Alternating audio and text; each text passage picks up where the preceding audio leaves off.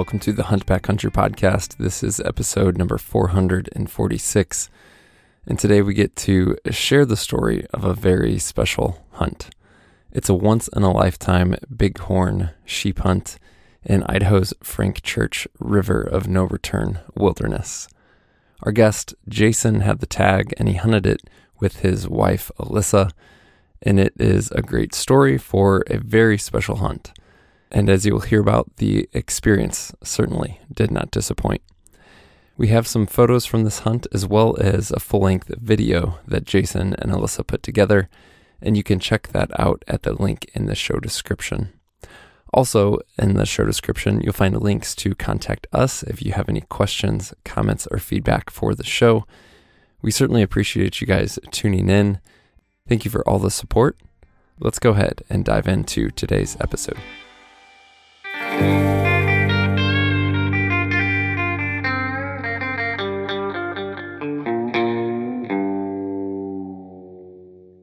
Well, Jason and Alyssa, welcome to the show. I'm really excited to chat with you guys. It's fun for me because I've seen you guys out hunting. You've been using our packs for years, so we just, I've seen field photos, we've exchanged emails, all that good stuff. But first time getting you on the podcast and talking more directly, and I'm excited to do that with you. But to start with, go ahead and give us a little bit of a introduction and background just for who you guys are, where you're from, just whatever you want to share to provide context for listeners. Perfect. Well, first off, thanks for having us. This is super exciting for us to get to come on here after listening for years. But yeah, so I'm Jason. A little bit of background. I was raised hunting. It's my dad's passion. He actually chose a career of cement finishing so that he could set his own schedule and that he could hunt and stuff like that. So my brother and I, we were raised in the mountains basically. And yeah, raised in Oregon, did a lot of blacktail hunting growing up. And we would travel to Eastern Oregon for our family vacations every year and hunt over in that high desert country. So that holds a special place for me. But yeah, raised hunting. I was super blessed to meet Alyssa now about 5 or 6 years ago. And she's a big time hunter too. And so it's just become our passion that the two of us, we go out and hunt whenever we can. We shed hunt in the spring and scout in the summer and hunt in the fall. So um, it's just kind of our way of life, and we really enjoy doing it together. So I just feel super fortunate that it's just been a way of life for me since the time I was born. And I'm Alyssa. And yeah, I was not raised in a hunting family. I was like pretty much the opposite. So but got into it in high school and then just kind of grew from there, started bow hunting and really kind of dove deep into that and then decided I needed a career that was somewhat flexible. So I ended up deciding to do taxidermy. Went to school in Idaho for that and then ended up going in apprenticing for a couple really awesome taxidermists over in Colorado, and actually that's where I ended up meeting Jason. So even though we're both from Oregon, we didn't meet till I was in Idaho or Colorado. So, but yeah, it's been great. It's a lot of fun being able to both go hunt together, and um, our plans usually work out to where we can both go at the same time, and it's been awesome. We just got mules here a couple years ago, and so we've been training those. They're pretty green. We just bought young green mules, so they're finally coming around to where they can pack some meat and stuff. So that's been really fun too, kind of using them, working with them, and then seeing them, get to the point where we're actually able to use them in the mountains. What was that connection in high school for you, Alyssa, to start hunting? Um, for some reason, I've always been really interested in it and just like self-sufficiency. And so yeah, I ended up getting a 22 for my 16th birthday and would just go shoot out in the field all the time. Like that's all I wanted for my birthday was a gun, and that's the only gun my dad would allow me to have. And so ended up meeting some friends and they were able to lend me a gun and got my first blacktail tag and ended up getting a buck that season and I was just hooked from there. So That's yeah. cool. I gotta ask the details of you guys meeting when you were in Colorado that have anything to do with Jason, you killing something and going into the taxidermy shop, or was it not at all that? No, that would have been a much more like cool fitting story. But ironically, we actually met on Instagram, and yeah, I don't even know how it started, but I saw on her little profile bio that she was from Oregon, and I was like, well, she's pretty good looking. So I DM'd her and I was like, "Hey, so I see you're from Oregon. I'm from Oregon too." And we started messaging back and forth and ended up just hitting it off. And it was just honestly just a humongous blessing because I was I don't know, I was over 30 at the time and I was kind of set on I was like, "Oh, I'll just be a, single guy. I'll go hunt a bunch and stuff." And it's honestly been a huge blessing. Now I still get to hunt a bunch, but I just get to do it with Alyssa instead of by myself. So it was kind of funny how it started, but man, what a huge blessing. Well, I know you guys have done a ton of adventures today. We could talk about a lot of different things, but we did want to talk specifically about a special hunt you guys had this fall. And I know it's going to be a fun adventure to hear about. And Steve, a little bit near and dear to your heart, a Frank Church Yeah. sheep hunt. I know I Heck listened yeah. to your podcast, Steve, beforehand and heard about you and Tyler struggling. And so that was kind of a reality check. Going into it, I was like, oh, I'm going to hunt hard. I'm fortunate to have a ton of time. Like there's no way I'll not kill a sheep, like I'll get it done. I'll be one of the ones. And then I listened to your podcast and I was like, oh man, if Steve and Tyler were struggling, I was like, maybe this isn't going to be so awkward. I don't think there's anything easy about going in there, that's for sure. There was not, and I'm actually glad that it didn't work out the way I had it drawn up in my head because it was a lot more memorable adventure. Yeah, cool. So had you, Jason, been consistently putting in for sheep each year as that trophy species, or have you bounced around with the opportunity to apply for sheep versus goat versus moose there in Idaho? Yeah, so people hate me for this, but it was my first time applying for sheep in Idaho. So I love muleys. Nice. So I generally tend to apply for deer and elk and antelope. So I Yeah, was like, oh, this year, like we have time. Like I said, we had sold our house down in Swan Valley and moved up to Chalice, and we had chosen to, invest a lot of time and effort into videoing our hunts and stuff. And so we had some time set aside this fall. So I was like, well, like if I'm going to draw a sheep tag, this would be the year to do it. So back in whenever February or whatever, I decided to apply for sheep for the first time and got really fortunate and drew the tag. I mean, you apply knowing it can happen. Like you said, you had some logistics of, hey, it'd be a good year, I have time, but still, it's not like you apply and I don't know, what were your expectations on like, oh, this probably is not going to happen. It's a pipe dream, or did you? I don't know. It's just such a unique thing to apply for the first time and get it. It was definitely, I did not think I would actually draw. So, yeah, I applied and I was like, well, we're super fortunate being in, Idaho. We have some cool general tags that we can go hunt and stuff. So it was like, even if we don't draw anything, it's still going to be a super fun fall. So I put in and we were just planning our general deer and elk hunts and stuff like that. And, man, then fast forward to May, we were over in the Black Hills riding our mules and got the email. I think it was in May. Got the email from Idaho Fish and Game that I drew the tag, and I couldn't believe it. I was sitting there with Alyssa, and opened up my email and saw that little green box that says, successful. I was like, holy smokes! Like it took for it to sink in. I told Alyssa first, and I was just totally in awe. Like I couldn't believe it.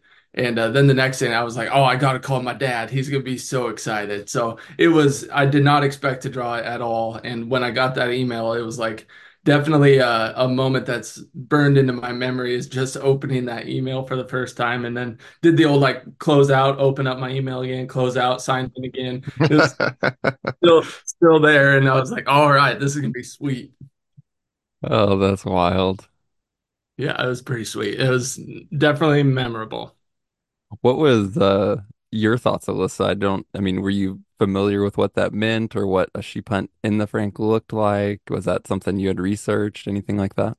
Yeah, we'd both listened to your podcast and talking about sheep hunting and stuff. And I mean, I've seen videos and stuff, but I really didn't think I'd ever go on a sheep hunt just because it's pretty limited, especially growing up in Oregon. It takes so many points to ever be able to draw a sheep tag. And so that's not really something I thought I was be able to do. But when he first got the email, it was like, wait, what? Like, really? Because I'm the type of person that I never draw anything, and he ends up drawing quite a few things. And so it was just like, oh man, I didn't think this was going to be, a reality, like him putting in for that. So, um, But yeah, I was a little bit bummed. I'm like, oh man, I'm gonna miss archery elk.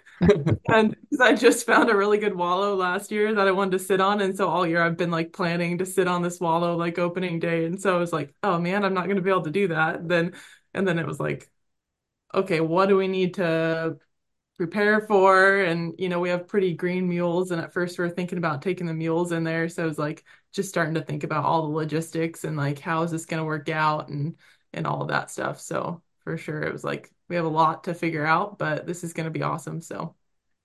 Yeah. Yeah, it immediately went to logistics. It was like excitement and we couldn't believe it. And then it was like, ooh, all right, now that we got this tag, we want to, do it justice. So it was like, what's the next steps to get ready to give ourselves the best chance to enjoy this hunt? Because there's a lot of logistics going into that country. hmm Yeah, I mean, finding out in May and then like season comes quick between just figuring out logistics, narrowing down areas, whether you're gonna scout, like thinking through all the like you guys, mules or not, and all that stuff. I mean, that the time goes by fast.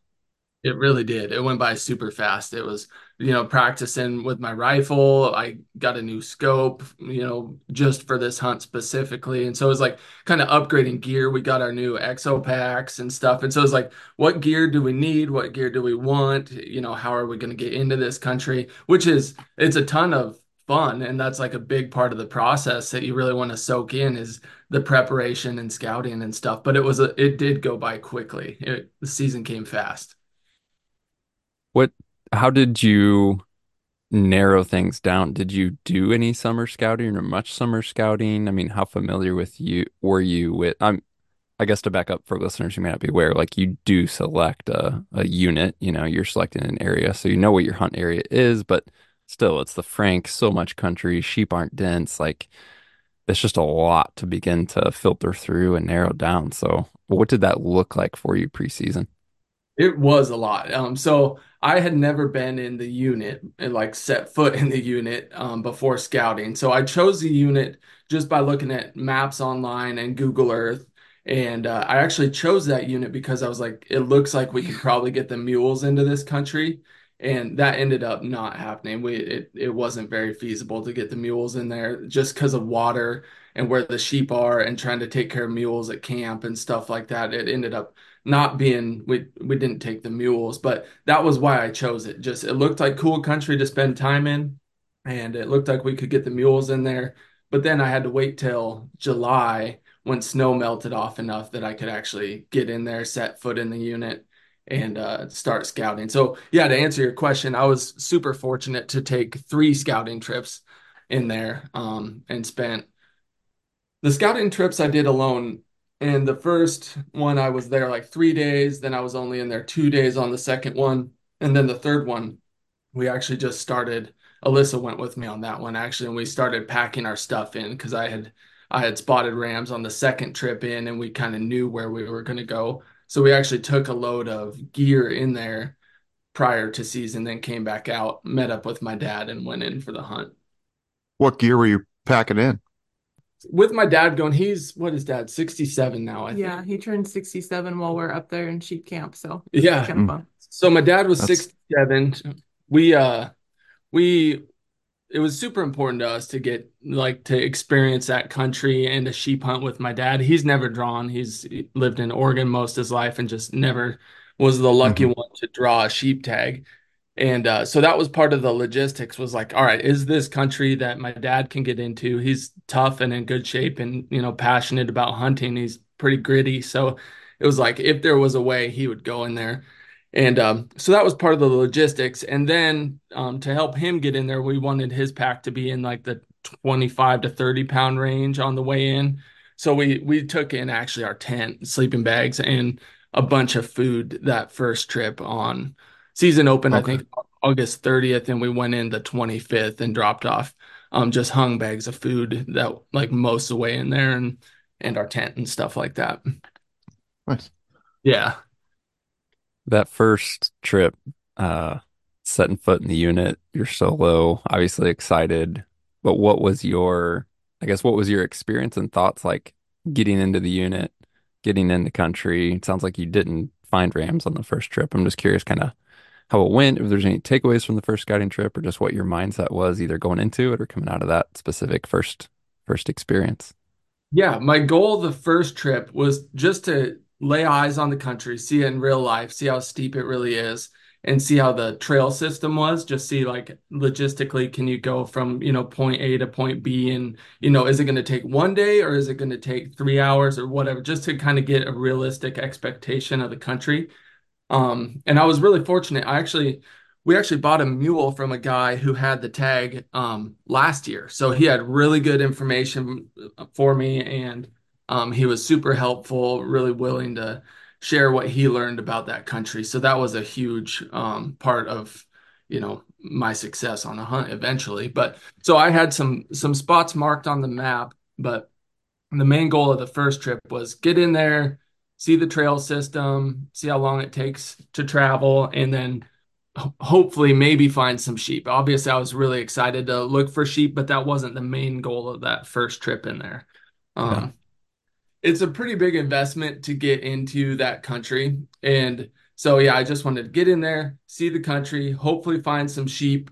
And yeah, I ended up seeing a band of ewes and lambs, and there was like a 2-year-old ram in there on that was the third day of scouting on that first trip. And I've never been so excited to see ewes and lambs, man. Yeah. It was when it was super hot and like it was mid-July basically, and it was just so hot and I was struggling and you're trying to ration water, so I was kind of dehydrated and I by myself, and so you get kind of discouraged after glassing for hours and hours by yourself and just there's not even deer in a lot of that country that we were in.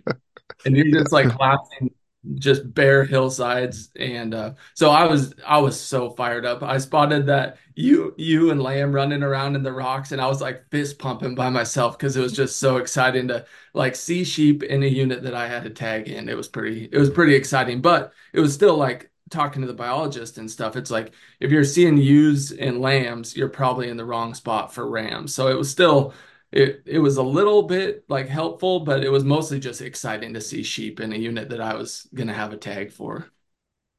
There's times in the Frank Corps I think you just get excited to see any sign of life. Oh, dude. Yeah, you guys have spent a lot of time in there doing death hikes and stuff. It's so surprising because that country looks like you should be seeing like giant bucks in there and stuff. And it's pretty desolate. It's like there's not a lot of life in there, which is really interesting. And I'm not really sure why that's the case. But yeah, if you see movement, it's time to get excited, like when you're glassing. Yeah, I ran into a guy, actually a couple of older guys that had the tag when I had it in like the 90s, and they were Oh, super curious to hear what I saw because the one guy was like, "Oh, there'd be bucks on this hillside, and this whole canyon was chock full of elk, and they were bugling all September when I was in there hunting." And I was like, "Man, what?" When I reported back to them, they were pretty depressed about it because it's like there's just nothing lives there anymore. I saw like one elk my entire hunt yep. and just a couple deer. I mean, it was pretty sad. That's crazy. That's super interesting that back in the day there were animals in there because it just looks Right. so. I don't understand why there's not. So that's interesting that there used to be. Yeah, I think wolves, loss of habitat from fires, and then over hunting. I think it's kind of all three of those things. That's But yeah, interesting. Yeah. Huh. So you said that first trip that was mid-July? Yeah, that was mid-July. Basically, as soon as like the snow melted that I could get into that country. So it was Yeah. early to mid-July. Nice. And then when was that second trip when it sounds like you found some rams? Yeah, man, that was exciting. I went back. It was, I think, like August 1st. I went back for my second trip in there after coming out, pouring over maps again, kind of being like, well, the Rams are probably a little higher than those ewes and lambs. And so picked a spot on the map and hiked in there, went a long ways on the trail, and then cut off the trail and went up this kind of gnarly ridge system and just took a bivy sack and you got to pack water up there and stuff. And so it's a pretty good investment to get into like where you think there's rams. It's kind of hard, at least it was for me and the shape that I'm in to like change areas. So I kind of picked a spot and I was committed to go in there. I had um 3 nights worth of gear, so it was going to be a relatively quick trip. And yeah, went in that second trip, climbed up there and didn't see anything the first day, and so my excitement started to wane a little bit, just, hours of glassing, not seeing anything, covering quite a bit of country, only probably hiking about 2 miles, but just glassing a ton of country. Once I got to my camp, I only hiked about 2 miles. And yeah, just didn't see anything that first day. Second day got up and it was actually socked in and raining in August, which it was like, felt like about the only day it rained up there. So I was feeling bad for myself sitting in the fog. I was like, why has it got to be foggy now? And so I ended up hiking out a different ridge system, didn't glass anything. And I don't know why I was feeling bad for myself. It's pretty special just to get to be in that country. So there's no reason to be like down really, but I was just like, I hadn't seen a ram yet and I was feeling a little down and walked back to camp. And I got back to my camp about hour and a half before dark and I was making a mountain house and I kind of felt like just sitting in camp and eating my mountain house, but I was like, that's stupid. I hiked all the way in here, so I'm gonna go back over this other little ridge that was only about a 30-minute walk from my camp and glass this like pretty tight small basin that had some water in it. And I was like, well, I'm here, so I'm gonna take my mountain house. I'm gonna go over there. I'm gonna eat it, and I'm gonna glass till dark. And so I get my mountain house, walk around the ridge, and plop down, and immediately there's a ram like 400 yards away. I started glassing. I couldn't see it with my naked eye even that close. It was just they blend in pretty good. And so when you spot them with your binos at 12 power at 450 yards, and it's like a nice mature ram, it's just my heart literally like skipped a beat. I was so excited. I was like, I don't know if I've ever been that excited when, I didn't have a tag yet while I was hunting. It was just, yeah, got over there and spotted a ram. And then it was like, there's another ram, another ram, another ram. And it was a band of 9 rams. And for me, there were three shooters in there. I mean, some people are probably more selective than me, but I just wanted a ram that was mature, like that looked like a nice, pretty ram. And so I wasn't going to be super picky. Obviously, the bigger, the better. But it was for me, there were three shooters in that band of 9 rams, and I was fired up. They walked around all over the hill. They bedded down. They were like raking bushes with their horns and stuff. And so I got to just totally soak in the experience of spotting those first rams while I was eating my mountain house right before dark, and I was fired up. I was so excited when I spotted those guys over there. That's awesome. Yeah, what a treat just to be able to watch them. hmm Yeah, getting to just soak in that experience. Like I love hunting with Alyssa and with my dad and my brother, but just to be there alone in the backcountry and just sit there, eat my mountain house, watch them in the spotting scope at 400 yards. You'd zoom in and you can see them breathing and you can see their nostrils moving and them, picking leaves off of shrubs and stuff. It was a really, really special experience. It was pretty neat. You're making me like I'm gonna start a GoFundMe account so I can buy the governor's tag and go in there and hunt again. So fun, me. Please help me go hunt the Yeah, pike again. Please donate. yeah. Uh, the yeah, I mean, so many things. My mind partially goes to logistics of okay, those Rams located there. Was there anything about their location that made you think they would or wouldn't hang out in that area? And then obviously tied to that is like, what does that immediately do for your strategy of the beginning of the hunt? Things like how close you can camp or the best vantage point, the best way to like get back in there without blowing it up, that type of thing. Yeah, super good question. And that was like immediately on the front of my mind was like, I'm too close right now. I would have rather spotted them, like a half mile away because I was right on top of them, close enough that if the wind switched, like they could potentially even wind me and bump out of there. And you hear those sheep in that unit, like if you bump them, they'll head for the timber. And it was getting, it was still a month away from season, so it was a ways off, but I was like, I wanted to make sure and not spook them on that first trip while I was there. So I ended up packing up my camp that next morning and just heading out. I didn't try and find them the next morning, even though I had another day's worth of food and water. I was like, all right, I know where the Rams are. Let's get out of here while we're ahead and not bump them into some other basin. Excuse me, because it was really a tight little basin, And it was like sweet. It looked on the map like there should be sheep in there. Like it looked like good country. So I, even though I was a little discouraged before I walked over there, I had a pretty good idea that there could be sheep in that little. It's kind of like a tight hanging basin. It's like up off the main creek and stuff a little bit. And I was like, yeah, there could be sheep in there. So, but the only place to glass into it was from about that 400-yard range. You couldn't see it from any other angle.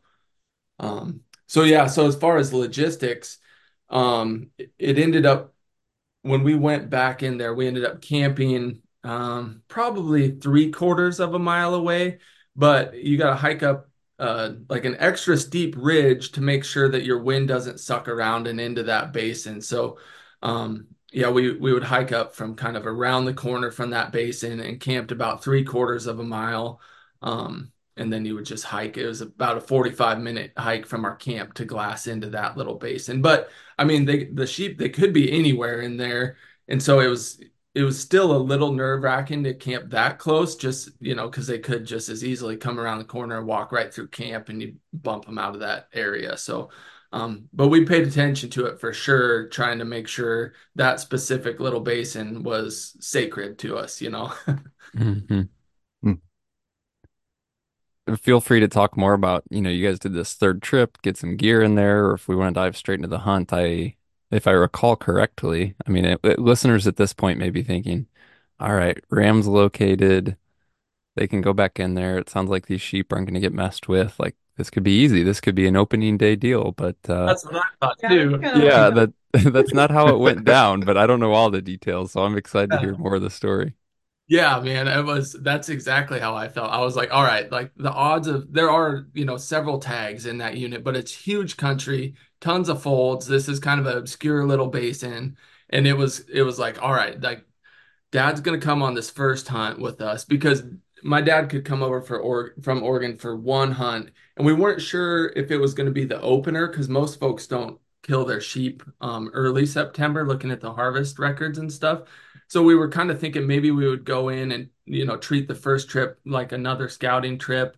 This was before I spotted those rams. We were thinking maybe Dad will come a little later in September, but once I spotted those rams, it was like, all right, Dad's going to come on the first trip. We're going to march in there. We're going to set up in the dark in the morning, and they're going to walk out at 400 yards. It was like high hopes, but yeah, like you said, that's not the way it worked out. So yeah, our third trip in there, we just dropped off gear, and that was our first trip with the K4 packs. We got those K4 packs, and um, we had them broken in like the lumbar support, and stuff like that. We hiked around the house and stuff and got them broken in and knew they were going to be awesome. You don't want to take, a brand new pack into the back country. So we knew they were going to be good. So loaded those things almost full. We have the 7,200 and with camera gear and enough food for three of us for I think 7 days. We took 7 days of food. We filled up those babies and packed them most of the way in there. We took them about 2/3 of the way into a good camp spot and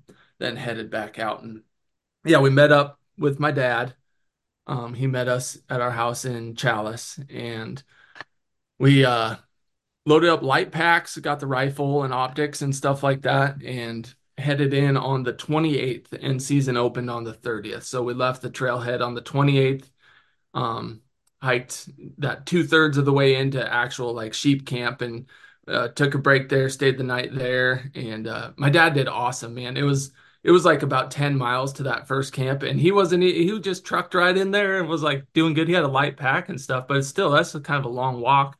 And so hiked in there on the 28th, stayed the night of the 28th, in my unit, but not where I saw the sheep, and then hiked the rest of the way up into that country on the 29th and took the tough way up the ridge, trying to stay out of that basin, and got our camp set up on the evening of the 29th in time to do some glassing. But we stayed out of that basin where I had scouted the rams on the night of the 29th, just in case the wind was wrong and they happened to be in there. So it was pretty hard to not peek in there the night before the opener, but we're like, no, let's just stay out and we'll keep our distance and put all our chips in to opening day.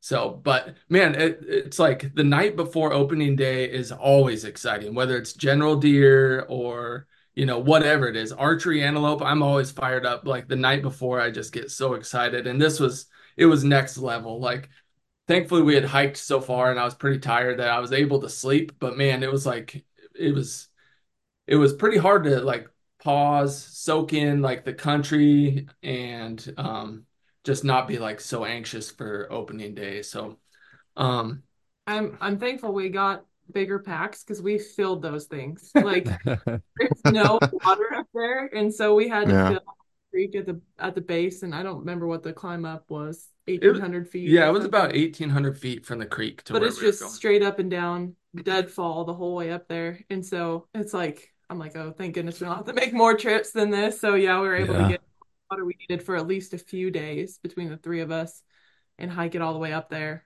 and set up camp and eat. You guys would be so ashamed of us. We are not good like backpack hunters. We're like our packs were just chalked to the brim. Those 7,200 packs, you'd be like, what do these guys do? Those people are cutting handles off toothbrushes, and we had the long lens for our camera, and like Yeah. ridiculous. But yeah, it was definitely nice to have a good pack for sure. Good. Yeah, so yeah, we got in there.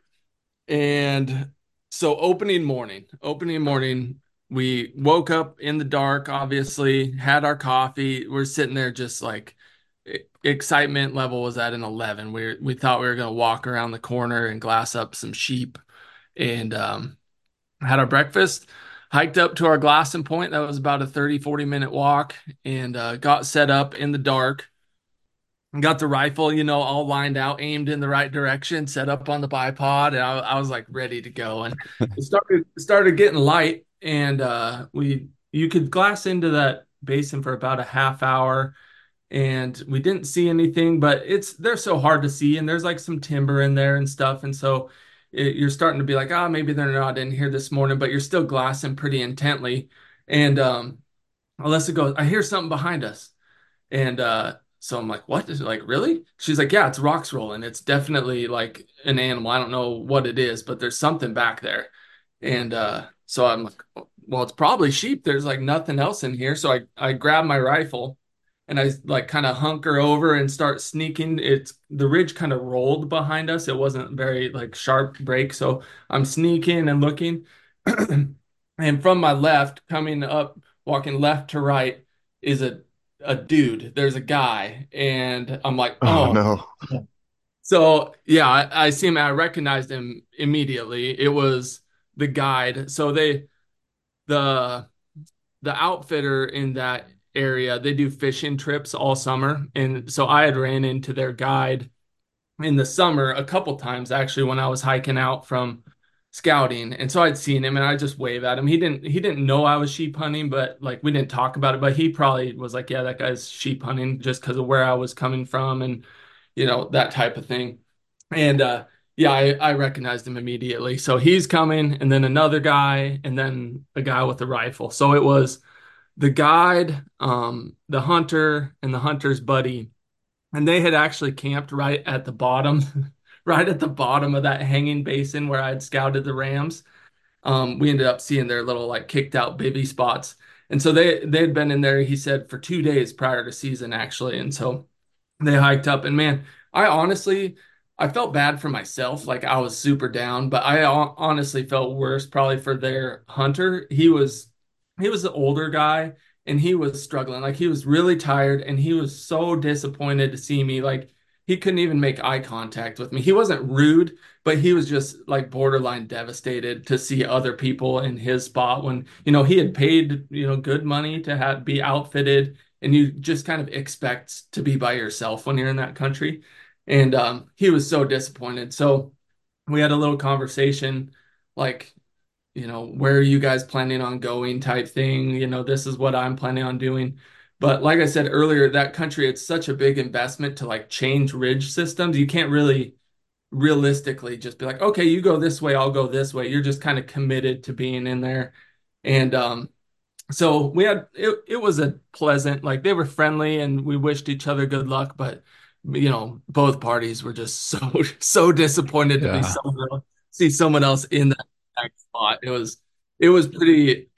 pretty devastating to everyone involved. And at the time, we Uh, didn't know like where they had camped, and so we're like, then it's in the back of your head, like, did they already see some sheep in here and bump them out? Or are the sheep still in here? Like, where have those guys been already? So that's also like playing in the back of your mind then at that point.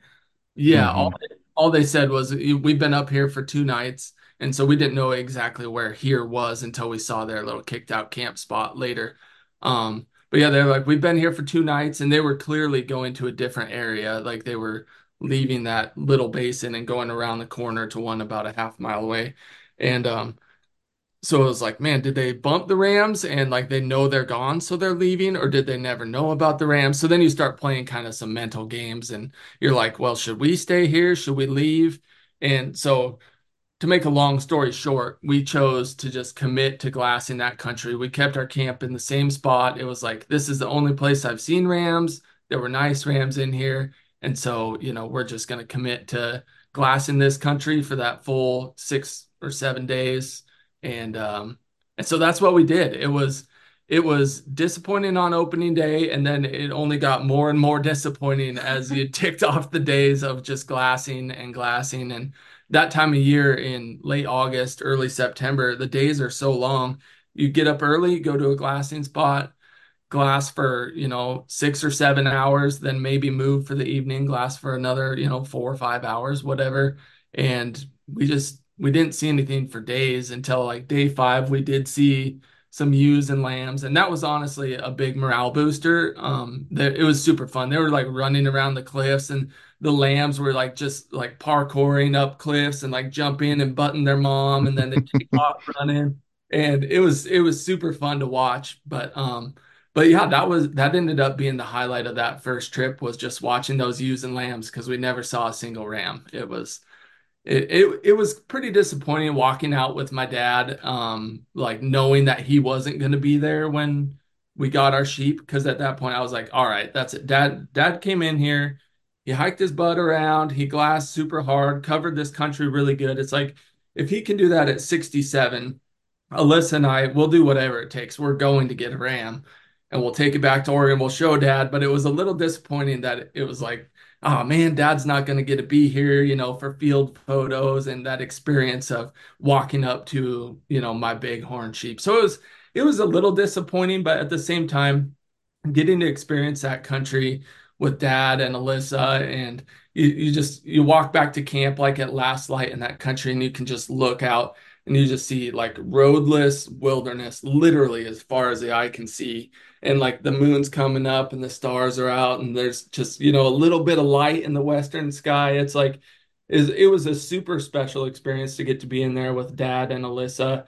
And I tried my best to keep a positive attitude, not get down and frustrated, and just soak in, the blessing of getting to experience that country with Dad and Alyssa. But Hmm. yeah, so that first trip, it was unsuccessful as far as getting a ram, but it was a super cool experience, to be Mid in there. midway through that trip, we ended up needing more water, and so we ended up dropping down into that little basin. That was the only spot to get water, which The is, basin where the sheep had, where Mhm. I, yeah, it's really nerve-wracking because you're like, they could be in here. So we're like trying to make sure the wind's sucking down out of that basin before we go down in there, fill up on water, and like just get out of there. But there was sheep sign in there. Like you could see where they had bedded, where they had browsed, like, so they had definitely been in there, been living in there. Um, but they weren't in there the whole time we were there. So we still felt like there was a chance that we could see sheep there. So yeah, that's part of the reason we opted to stay where we did. yeah, yep. And did this is skipping ahead, but did you ever talk to that outfitter again, see them, know if they had any success or anything like that? Yeah, so it's probably good to skip ahead because of for sake of time, but yeah. So on our next trip in, my mom stayed at our house, took care of our mules. Dad had to come back home to Oregon to work. And so it was just going to be me and Alyssa going back in on that next trip. And on the way in, we actually ran into the outfitter. The hunter had already gone out on horses. They had a horse camp kind of in the bottom. And so the hunter was gone, which I was really disappointed. I would have loved to talk to him, but we saw the outfitter, and they did get a ram during the period that we were out of that back country. We came out for 3 days and went back in without my dad, and they ended up killing a ram during that 3 day gap. And he got a really nice one, like broomed on both sides. And like I saw a picture of it, and he's just smiling ear to ear. So it was it was pretty cool because not only did that guy get his ram, but also he was gone. So it was like then it was back to being like, all right, this is our area. Like we feel pretty good that we're the only ones in here now. So it was like double exciting on the way in. Like that guy was happy and he was gone. And we were able to ask them. At the time, they didn't have any other hunters coming in, so we're like, okay, good. Like they're out of the picture now, unless like one of the other tag holders moves into this area. We're totally alone up here, so it was a good feeling for sure. It was. So that second trip or second hunting trip, it was just me and Alyssa, and we took enough food, I think, for 6 days again, and we headed in there, and we were pretty committed. 6 or 8, yeah, somewhere in there. Yeah, we were pretty committed. It was like, all right, we're going back to the same spot again, which that was a whole decision-making process, whether to go somewhere totally new or go back where I had scouted those rams. And we chose to go back to where we scouted those rams, but be more open to, packing up camp, moving at least out that ridge system a little farther and looking at some new country after a couple days. So, long story short, we got in there, got our camp set up in the same exact spot that we camped with my dad, and we didn't see any rams the first 2 days. And so we were starting to be like, all right, let's think about moving. We're going to go one more day into the same spot. We're going to glass it really good. And if we don't see anything, we're out of here. Like it's insanity to just keep doing the same exact thing and just glassing this empty hillside. And so it's like, if we don't see anything this day, we're moving. So we went in there, glassed from our glassing spot, and we were out of water. So we were like, all right, we're going to drop down, get some water, then go back to camp and go to some new country. So when we were dropping down into the basin that we'd already been glassing for about 3 hours, we actually jumped a young ram, and we were like so disappointed when we jumped him because we'd been glassing it and you're like set up ready to shoot that basin. And we didn't see him. He was kind of over to the left in some big boulders. And I don't know if he was bedded out of sight or if somehow we just missed him. But when we went in to get water, we jumped this ram. And that early in September, generally, there's like they're not by themselves, is what I've heard anyway. And but he was by himself, thankfully. So it was just a 2-year-old ram, definitely not a shooter. And I tried to get set up to like get a shot in case there was another ram with him. And I just couldn't get set up at the angle he was and the distance he was. And so I was super thankful that there wasn't a shooter in there because it would have been so devastating to bump him out of there ourselves after trying to glass it. So, but it was super exciting. Like we're like, all right, like we saw a ram with a tag in our pocket. Like that was kind of a little glimmer of hope. And so filled up our water and we're like, all right, we saw a ram in here. We only spooked the one.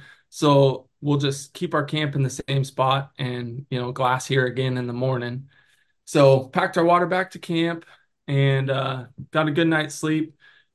And we ended up glassing kind of more towards the west the next morning and didn't see anything. We wanted to let the wind get really good because in the morning it would kind of suck down into that basin where we had seen the rams.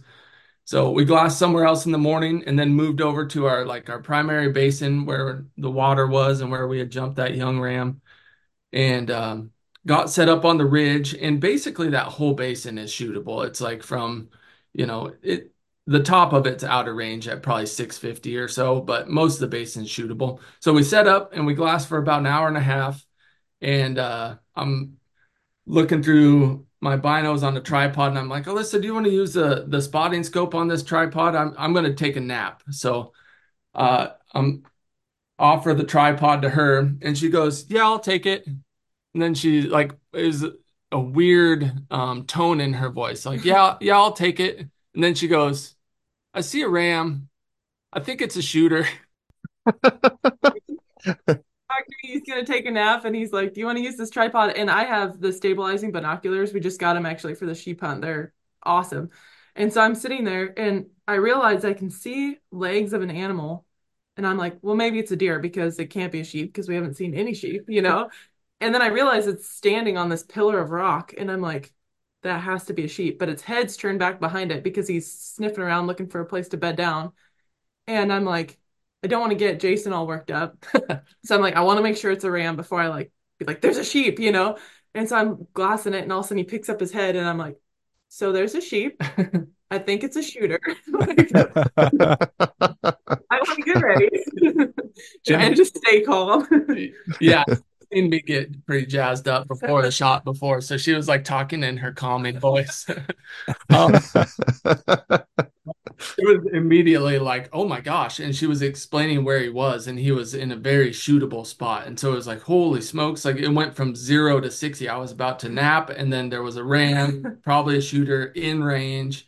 And so she directed me into him, with the binos, and saw him and is like, yep, that's one I want to shoot. It's not the biggest one I saw scouting, but it's a mature ram and just a beautiful animal. And it's like, absolutely. It was day 9 at this point of hunting. And it was like, yep, that's definitely one that I would be so excited to take. So from there, it's like, I crawl back to my rifle that was on the crest of the ridge about 5 yards behind me, crawl back there. And once you spot him, you feel like you're just right out in the wide open, like he's going to see you, even though in reality, we'd been, kind of moving around on that ridge a little bit for the last couple hours. But crawl back to the rifle, and she crawled back behind me and like got the phone scope set up and stuff because we're videoing the hunt. And so she crawls back behind me, and he bedded down. And so it went from him potentially disappearing into the timber any second to him bedding down, and it being like, oh my gosh, like, okay, we have time, let's take a deep breath, let's do everything right. So I was able to kind of calm down once he bedded down. It was less of that rushed feeling and more of like, okay, let's run through like the process here. Let's get this done. So I got set up on the rifle, and again, she's my co-pilot. She's like, "Do you want to dry fire?" I'm like, "Oh, that's a good idea. Like, let's calm down and like dry fire once." And so got set up on him, and I'll never forget. I I have a bipod. I had my packable rain gear under the rear end of my rifle, and it's just dead calm. And I'll never forget settling those crosshairs on that sheep without a bullet in the chamber. And it was just like he was at 434. So for me, that's a like pretty far shot.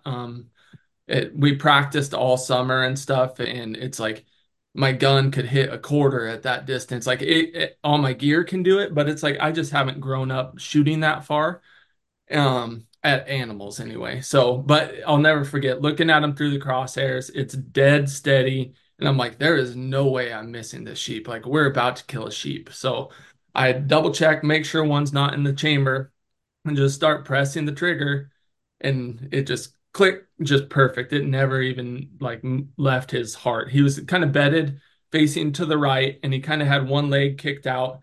And I decided I was going to shoot him when he was bedded down. It was like less variables, like you're not rushed at all. You have all the time. So I was like, we'll just shoot him bedded down here.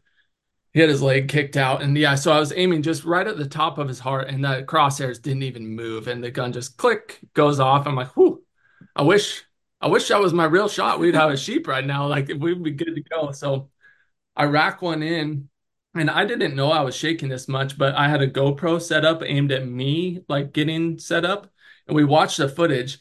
And I rack one in, and you can see when my hand goes like from the bolt over towards the trigger, you can see my hand just shaking, like its way back towards the timber garden. I didn't feel it in the moment. I was like focused on my breathing and stuff, but apparently I was pretty worked up. But thankfully, I had a good rest.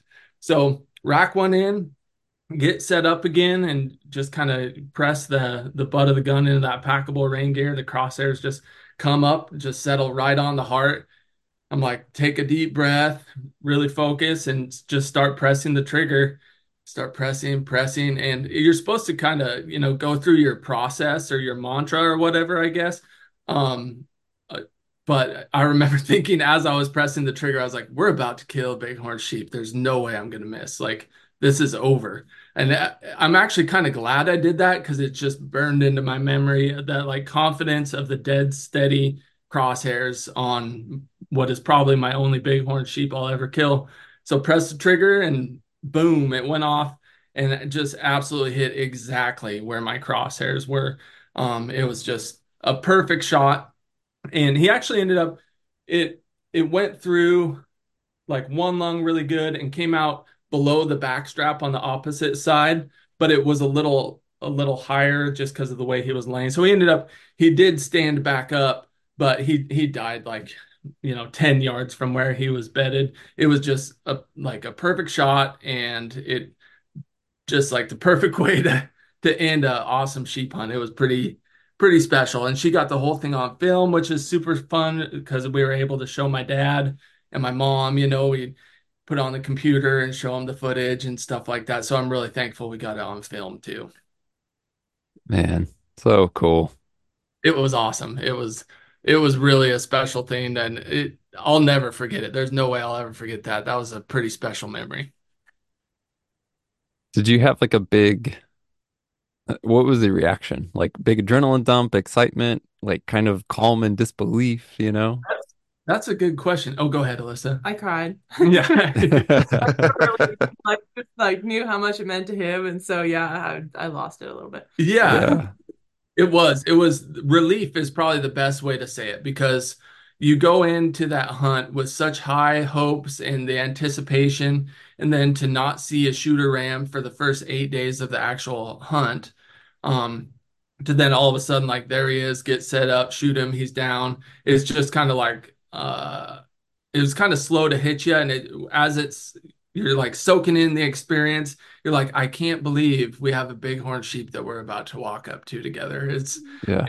It was relief is definitely the best way to say it. And with a tinge of excitement for sure. Like relief with a little bit of fist pumping and high fiving. Yeah, there's just like I mean, the old saying, the harder you work, right, the more enjoyable like the reward is, and the Frank is just the perfect example of that because I mean, yeah, I know those 8 days leading up to it, I was there, right, like there's something about you just because you're just not like, no matter how optimistic you are going into day one of that hunt, after 8 days of, they're long daylight hours, you're 12, 13, 14 hours of behind binos, like you can't help but start just like doubting, and you're not Yeah, seeing elk, you're not seeing deer, you're just not seeing any signs of life, and then to finally see a sheep and kill it, you just feel like pulled a needle out of a haystack. that's exactly what it felt like. It felt like pulling a needle out of a haystack is a good way to say Yeah. it. Yeah, we glass probably 14 hours a day, somewhere in there. Yeah. Hmm. Yeah, a couple of Yeah, a I day. don't doubt that. Yeah. And Yeah, yeah, so it's the second ram we had seen, and we were glassing just miles and miles and miles of country, You're like, my eyes are bleeding. We haven't seen yeah. Yeah, it's it. hard to keep an upbeat attitude as you're going through all that. That's for It sure. And is. you're fighting water. You guys had a Yeah. pretty good year for fires, right? You Oh didn't have to yeah. deal with too much smoke. Super fortunate. There was like no smoke. It was really good glassing conditions. And it was funny because the night before, there's some timber over off around the corner of where these rams were. Like maybe they went into this timber, so we ended up going and glassing over there, and we heard some rocks rolling. And so we're glassing and glassing, and Jason ended up, I don't remember what happened. Oh, he didn't put enough water. It ended up being his birthday. He didn't put enough water in his mountain house. And so it was like really dry. And so it's like birthday, we haven't seen a ram. This is towards the end of the day. We finally hear some rocks rolling, and then a mountain goat ends up coming out. And we're like, no, it's just a mountain goat, which is cool to see, but when you're looking for sheep. And so Yeah, yeah. down that day, and we ended up, that was right before we ended up walking around, and I think we had seen that little ram the next day. We're like, we'll stay here one more day, and that was when we saw that little ram. But we were really discouraged, and It's a weird thing because you get discouraged and down, but then at the same time, what a privilege to be in that Uh, country, have the yeah, tag, have the ability to experience that country. So you're like constantly reminding yourself, like, what a privilege to be here. But man, I wish we could find a ram too. but the day we ended up seeing the ram that he shot, we both woke up, and Jason got up and got out of the tent and started making his coffee and stuff, and I came out and I'm like, I just feel good about today. And he's like, yeah, me too. And like all day we were just like, I just feel good about today. Like Yep. I don't know what it hmm. was, and And then yeah, we ended up seeing that ram. And so I don't know, it's just kind of funny that we both, after being At that down last, like few days, and we're like, this is kind of our last trip in here. Like logistically trying to find someone to take care of the all the animals and stuff is hard. And yeah, and then his dad said the same thing. He woke up back in Oregon and looked up at the moon, and it was like a crescent moon in the shape of a ram's horn. He said it reminded him of a ram's horn. And he's like, oh, that's a sheep killing moon. Today's gonna be yeah, I'm just like I've been listening to your story and then daydreaming about my hunt, and man, I want to go back there so bad. I know you get the itch, definitely. It's a real thing Yeah. for sure. Yeah. Well, the work wasn't over. The excitement, the relief, yeah. the pulling the needle out of the haystack. But what takeaways? How did the pack out go, or even recovery? Like just because you shot him and he's even in sight doesn't mean it's always easy to even get to him. Yeah, I'll try to keep this brief because I know you guys podcast is usually around an hour or so, but the pack out was a very like it was a cool part of the experience and like you guys know with the death hike and stuff how that kind of shared suffering has a lot of value. And so yeah, we processed the sheep, it really soaked in that experience. We got to camp by that little lake, where we had been getting water and trying to stay out of there. So we had a really nice camp that last night. We were like, all right, how are we going to do this? We have all our filming gear. We have my rifle's 13 and a half pounds. We have tripods, spotting scopes, everything. And it was like warm out. So you want to get the meat out in a timely manner. And it was 15 miles to go. And so, anyways, it was trying to figure out what to do. So we camped that night, soaked in the experience. We had tenderloins over a little campfire and just like really soaked it in. But in the back of your mind, the next day is going to be gnarly. So what we decided to do was we would take out the whole sheep, including life-size cape, with Alyssa being a taxidermist. She life-sized the whole thing. She skinned it all out for me, took care of the hide and stuff. So we had the life-size cape, the whole sheep, and we decided that we would just take all the sheep parts, the rifle, and the optics, and then I would go back in and pick up like our tent and stuff. So we took emergency gear, like we took a tarp and one sleeping bag, and then just sheep optics and rifle out. And it ended up being right at 210 pounds worth of stuff on that first trip. Alyssa carried 90 and I carried 99 actually. So 200 and whatever that is. I guess I did my math wrong. I shouldn't do public math, but she had a 90-pound pack and I had a 99-pound pack. And we hiked it out that next day. And we took the emergency gear just in case, like we had a cramp issue or strained something, or God forbid, roll an ankle or something like that. We did take the one sleeping bag and tarp just in case we needed to stay a night on the way out. But we made it the 15 miles out in one pull. I think it ended up taking right at 11 hours, and it was honestly pretty painful. Even though 99 pounds isn't that heavy of a pack, it's just like the repetitive, like just step after step after step. It ended up being pretty painful, but we would take breaks and really try and soak it in because the whole time I'd been scouting, I was just like anticipating hiking out this trail with a bighorn sheep on my pack. And so we would sit down and talk about how bad, our legs hurt, and then we would talk about how awesome it is that we have a sheep in our pack and try to soak in that suffering for that last day coming out of sheep country. We try to go like a mile at a time. We go for a while and be like, all right, this has got to be a mile. And look down, it's like, point 0.7 or something. It's Yeah. like, Yeah. It's like, darn it. Yeah, we would set little goals for ourselves. Like, all right, we got to go a mile before we take our next break and plop Yeah. down. It was like barely over half a mile. So we were inching our way out of there. But at the same time, we were trying to really soak in that pain because for us, it's always been like the heavy pack out is such a big part of the memory. And I don't know if it's how I was raised or like competition with my brother. It's always like just having a heavy pack and embracing that suffering. And then the like reward of getting to the truck at the trailhead and like dropping the tailgate. It's just like, it's such a big part of the memory for us. So it was kind of the pinnacle of like tough pack outs thus far in my life. It was pretty cool to get to do that with Alyssa, and thank goodness, like she is pretty tough, and could carry a bunch of gear. So it was it was a big part of the experience. That's amazing. It was pretty cool. Yeah, getting to the trailhead is an experience that I'll never forget also. We got to the trailhead and actually, unfortunately, we drive a Subaru, so it doesn't sound quite as cool as dropping the tailgate, but I lifted the hatchback and sat yeah, down. hopping Yeah. up that hatchback at the trailhead, man, and then sitting on the bumper, it's like, it feels so good. That's rad. Oh, good Uh, stuff. Yeah, it was awesome. awesome. The whole experience, so it couldn't have been any better, honestly. Actually, the only way it could have been better is if Dad had been there. But it's like you don't really want to kill a sheep on opening day of your only sheep hunt. And so it's like the whole experience from scouting and not seeing anything to being like, 15 miles in there and just being a really tough physical hunt to making a good shot at the moment of truth, the hard pack out. It was just the absolute pinnacle and just a huge blessing to have that experience with Dad and with Alyssa. It was really cool.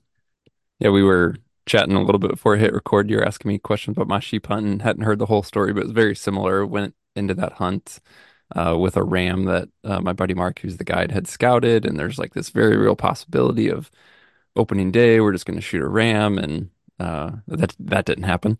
And then Yeah. there was a lot of struggle and setbacks, and just discouragement. And then ultimately on day 9, it's funny, similar story, Yeah. 15-mile Yeah. pack out, all the same stuff, but it's like, man, I'm so glad it didn't happen. Like the quote unquote easy way of like, oh yeah, a ram, opening day, shot it, hunt's over, it just wouldn't be the Exactly. There's same. so much more depth to it. That's funny. Yeah, yours was day 9 also. Yeah. It's cool. Yeah, his ram ended up dying right on it wouldn't have been a bad cliff for it to go off of, but right on the edge. And so it's like walking through those rim rocks and then just peering down and seeing that sheep on that ledge down there was like, oh my gosh, this is real life. Like this actually happened. And he just had the coolest black horns from living in that burn. And I remember he had more mass than I thought he did when he shot him, looking at him through, the spotting scope. And so it's like just walking up on him and actually feeling like how heavy their heads are. You hear about how heavy their horns are and how dense they are, and just being able to hold those in your hand and then like eating tenderloins over the fire. And you hear about sheep being some of the best meat, and it really is. It was so good. And just that part for me was like the absolute like Yeah. top for this trip. Awesome. Yeah. Well, Alyssa, what's the taxidermy bill for Jason? I don't know. I'll have to figure it out. Let's see. What do I need done around? Let's see. Or chickens or another mule, Yeah. probably. Yeah. Yeah. Yeah, it's funny because when we came out the first time, I was like, I'm never putting in for this tag. Like maybe a different one, but probably not the unit we Mm. ended up drawing. And then as we're like packing out the sheep, it was like, oh, I might put in for this one. And then, 2 days after you're done packed out, I'm like, yeah, I'm putting in for that next year. Right. Yeah. We're definitely doing that Yeah, again. yeah.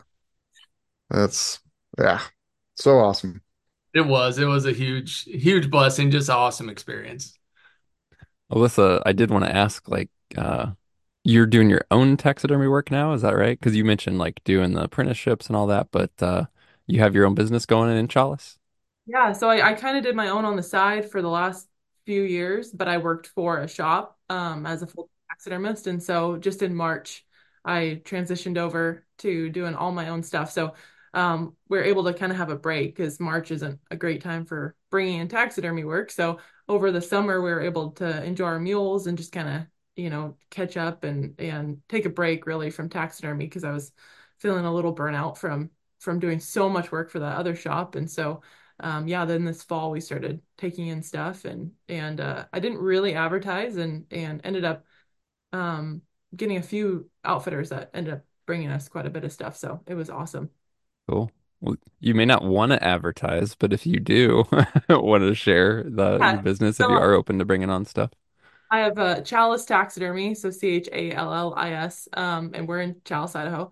And yeah, I don't do birds or fish, but any mammal work, that's primarily what I do. And I enjoy doing like custom life sizes or things like that. That's what I did for the shop that I worked for the last 4 years, and kind of what I learned apprenticing as well. So that's definitely one thing I love to do is those custom life size pieces and just something unique. So Yeah. I just jumped on Instagram and searched up that freaking buffalo you have. That thing looks amazing. Thank you. Isn't that cool? Thank Yeah, you. that is badass. Wow. Oh, the shop I worked for, we would flush and tan our own stuff, and so part of the tanning process is you have to thin down the hide with this like big blade, big rotating blade. And lifting that life-size buffalo hide and like running it against that blade is a serious workout. It took two people just to lift the thing onto the table, and yeah, so that was quite the project. And that one actually ended up going to China. A guy from China had flown out, shot that buffalo, and so Oh, that one, wow. yeah. But That's wild.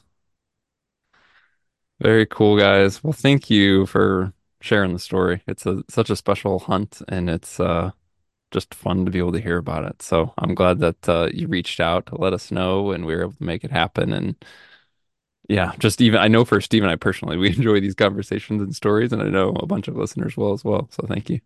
Thank you yeah, for having us on. It's super fun to relive it and get to talk about it and just brings a smile to my face just remembering that experience. So thanks for having us on. We really appreciate it. It's been super fun. and thanks for your packs, because packing out 90 pounds of sheep, Yeah. man, that would have destroyed me if I would have had a bad fitting pack. So yeah, I'm thankful to have something that fits well and is comfortable, because we needed it for sure. I did want to mention too, almost forgot, you mentioned earlier briefly, you guys do some content like videos and stuff like that. So I did want to just let listeners know about that. If you want to, obviously I can put a link in the show description, but is there like a channel name or like anything to easily find that? Yeah, everything we're doing now, we're really shifting our focus to YouTube. And so our YouTube that we're putting everything on now is just MTN built, mountain built, but just MTN built. And Cool. we're learning as we go. Thankfully, Alyssa's good at the editing and stuff, but we decided to just make the leap, buy the gear, and learn as we go and just start, because there's a little bit of fear starting that kind of thing and imposter Mhm. syndrome and stuff. And so we're learning as we go, and we're really enjoying the process, and we're going to try to get a little better with every video we have coming out. So we have our next ones out are going to be a Western whitetail hunt, and then the sheep hunt will probably be out late December probably. Perfect. Well, make sure and let us know when that happens. And in the meantime, we'll have a link to the channel in the description. Awesome. Definitely. That Thank you. sounds great. Thank you guys. It's been awesome talking to you guys. Yeah, thank you. Well, what a special story and experience. That film that we mentioned would be coming is now live, since it's been a little bit since we recorded this conversation. So be sure to check out the link in the show description if you actually want to watch this hunt unfold or see some photos as well. Thanks as always for tuning in. You'll also find links in the show description to get in contact with us if you have any questions, comments, feedback, or suggestions. And if you are enjoying the show, it would help us tremendously if you could leave a rating or a review in whatever podcast app you're using, or just share the show with a friend. Thanks for doing that, and we'll talk to you soon.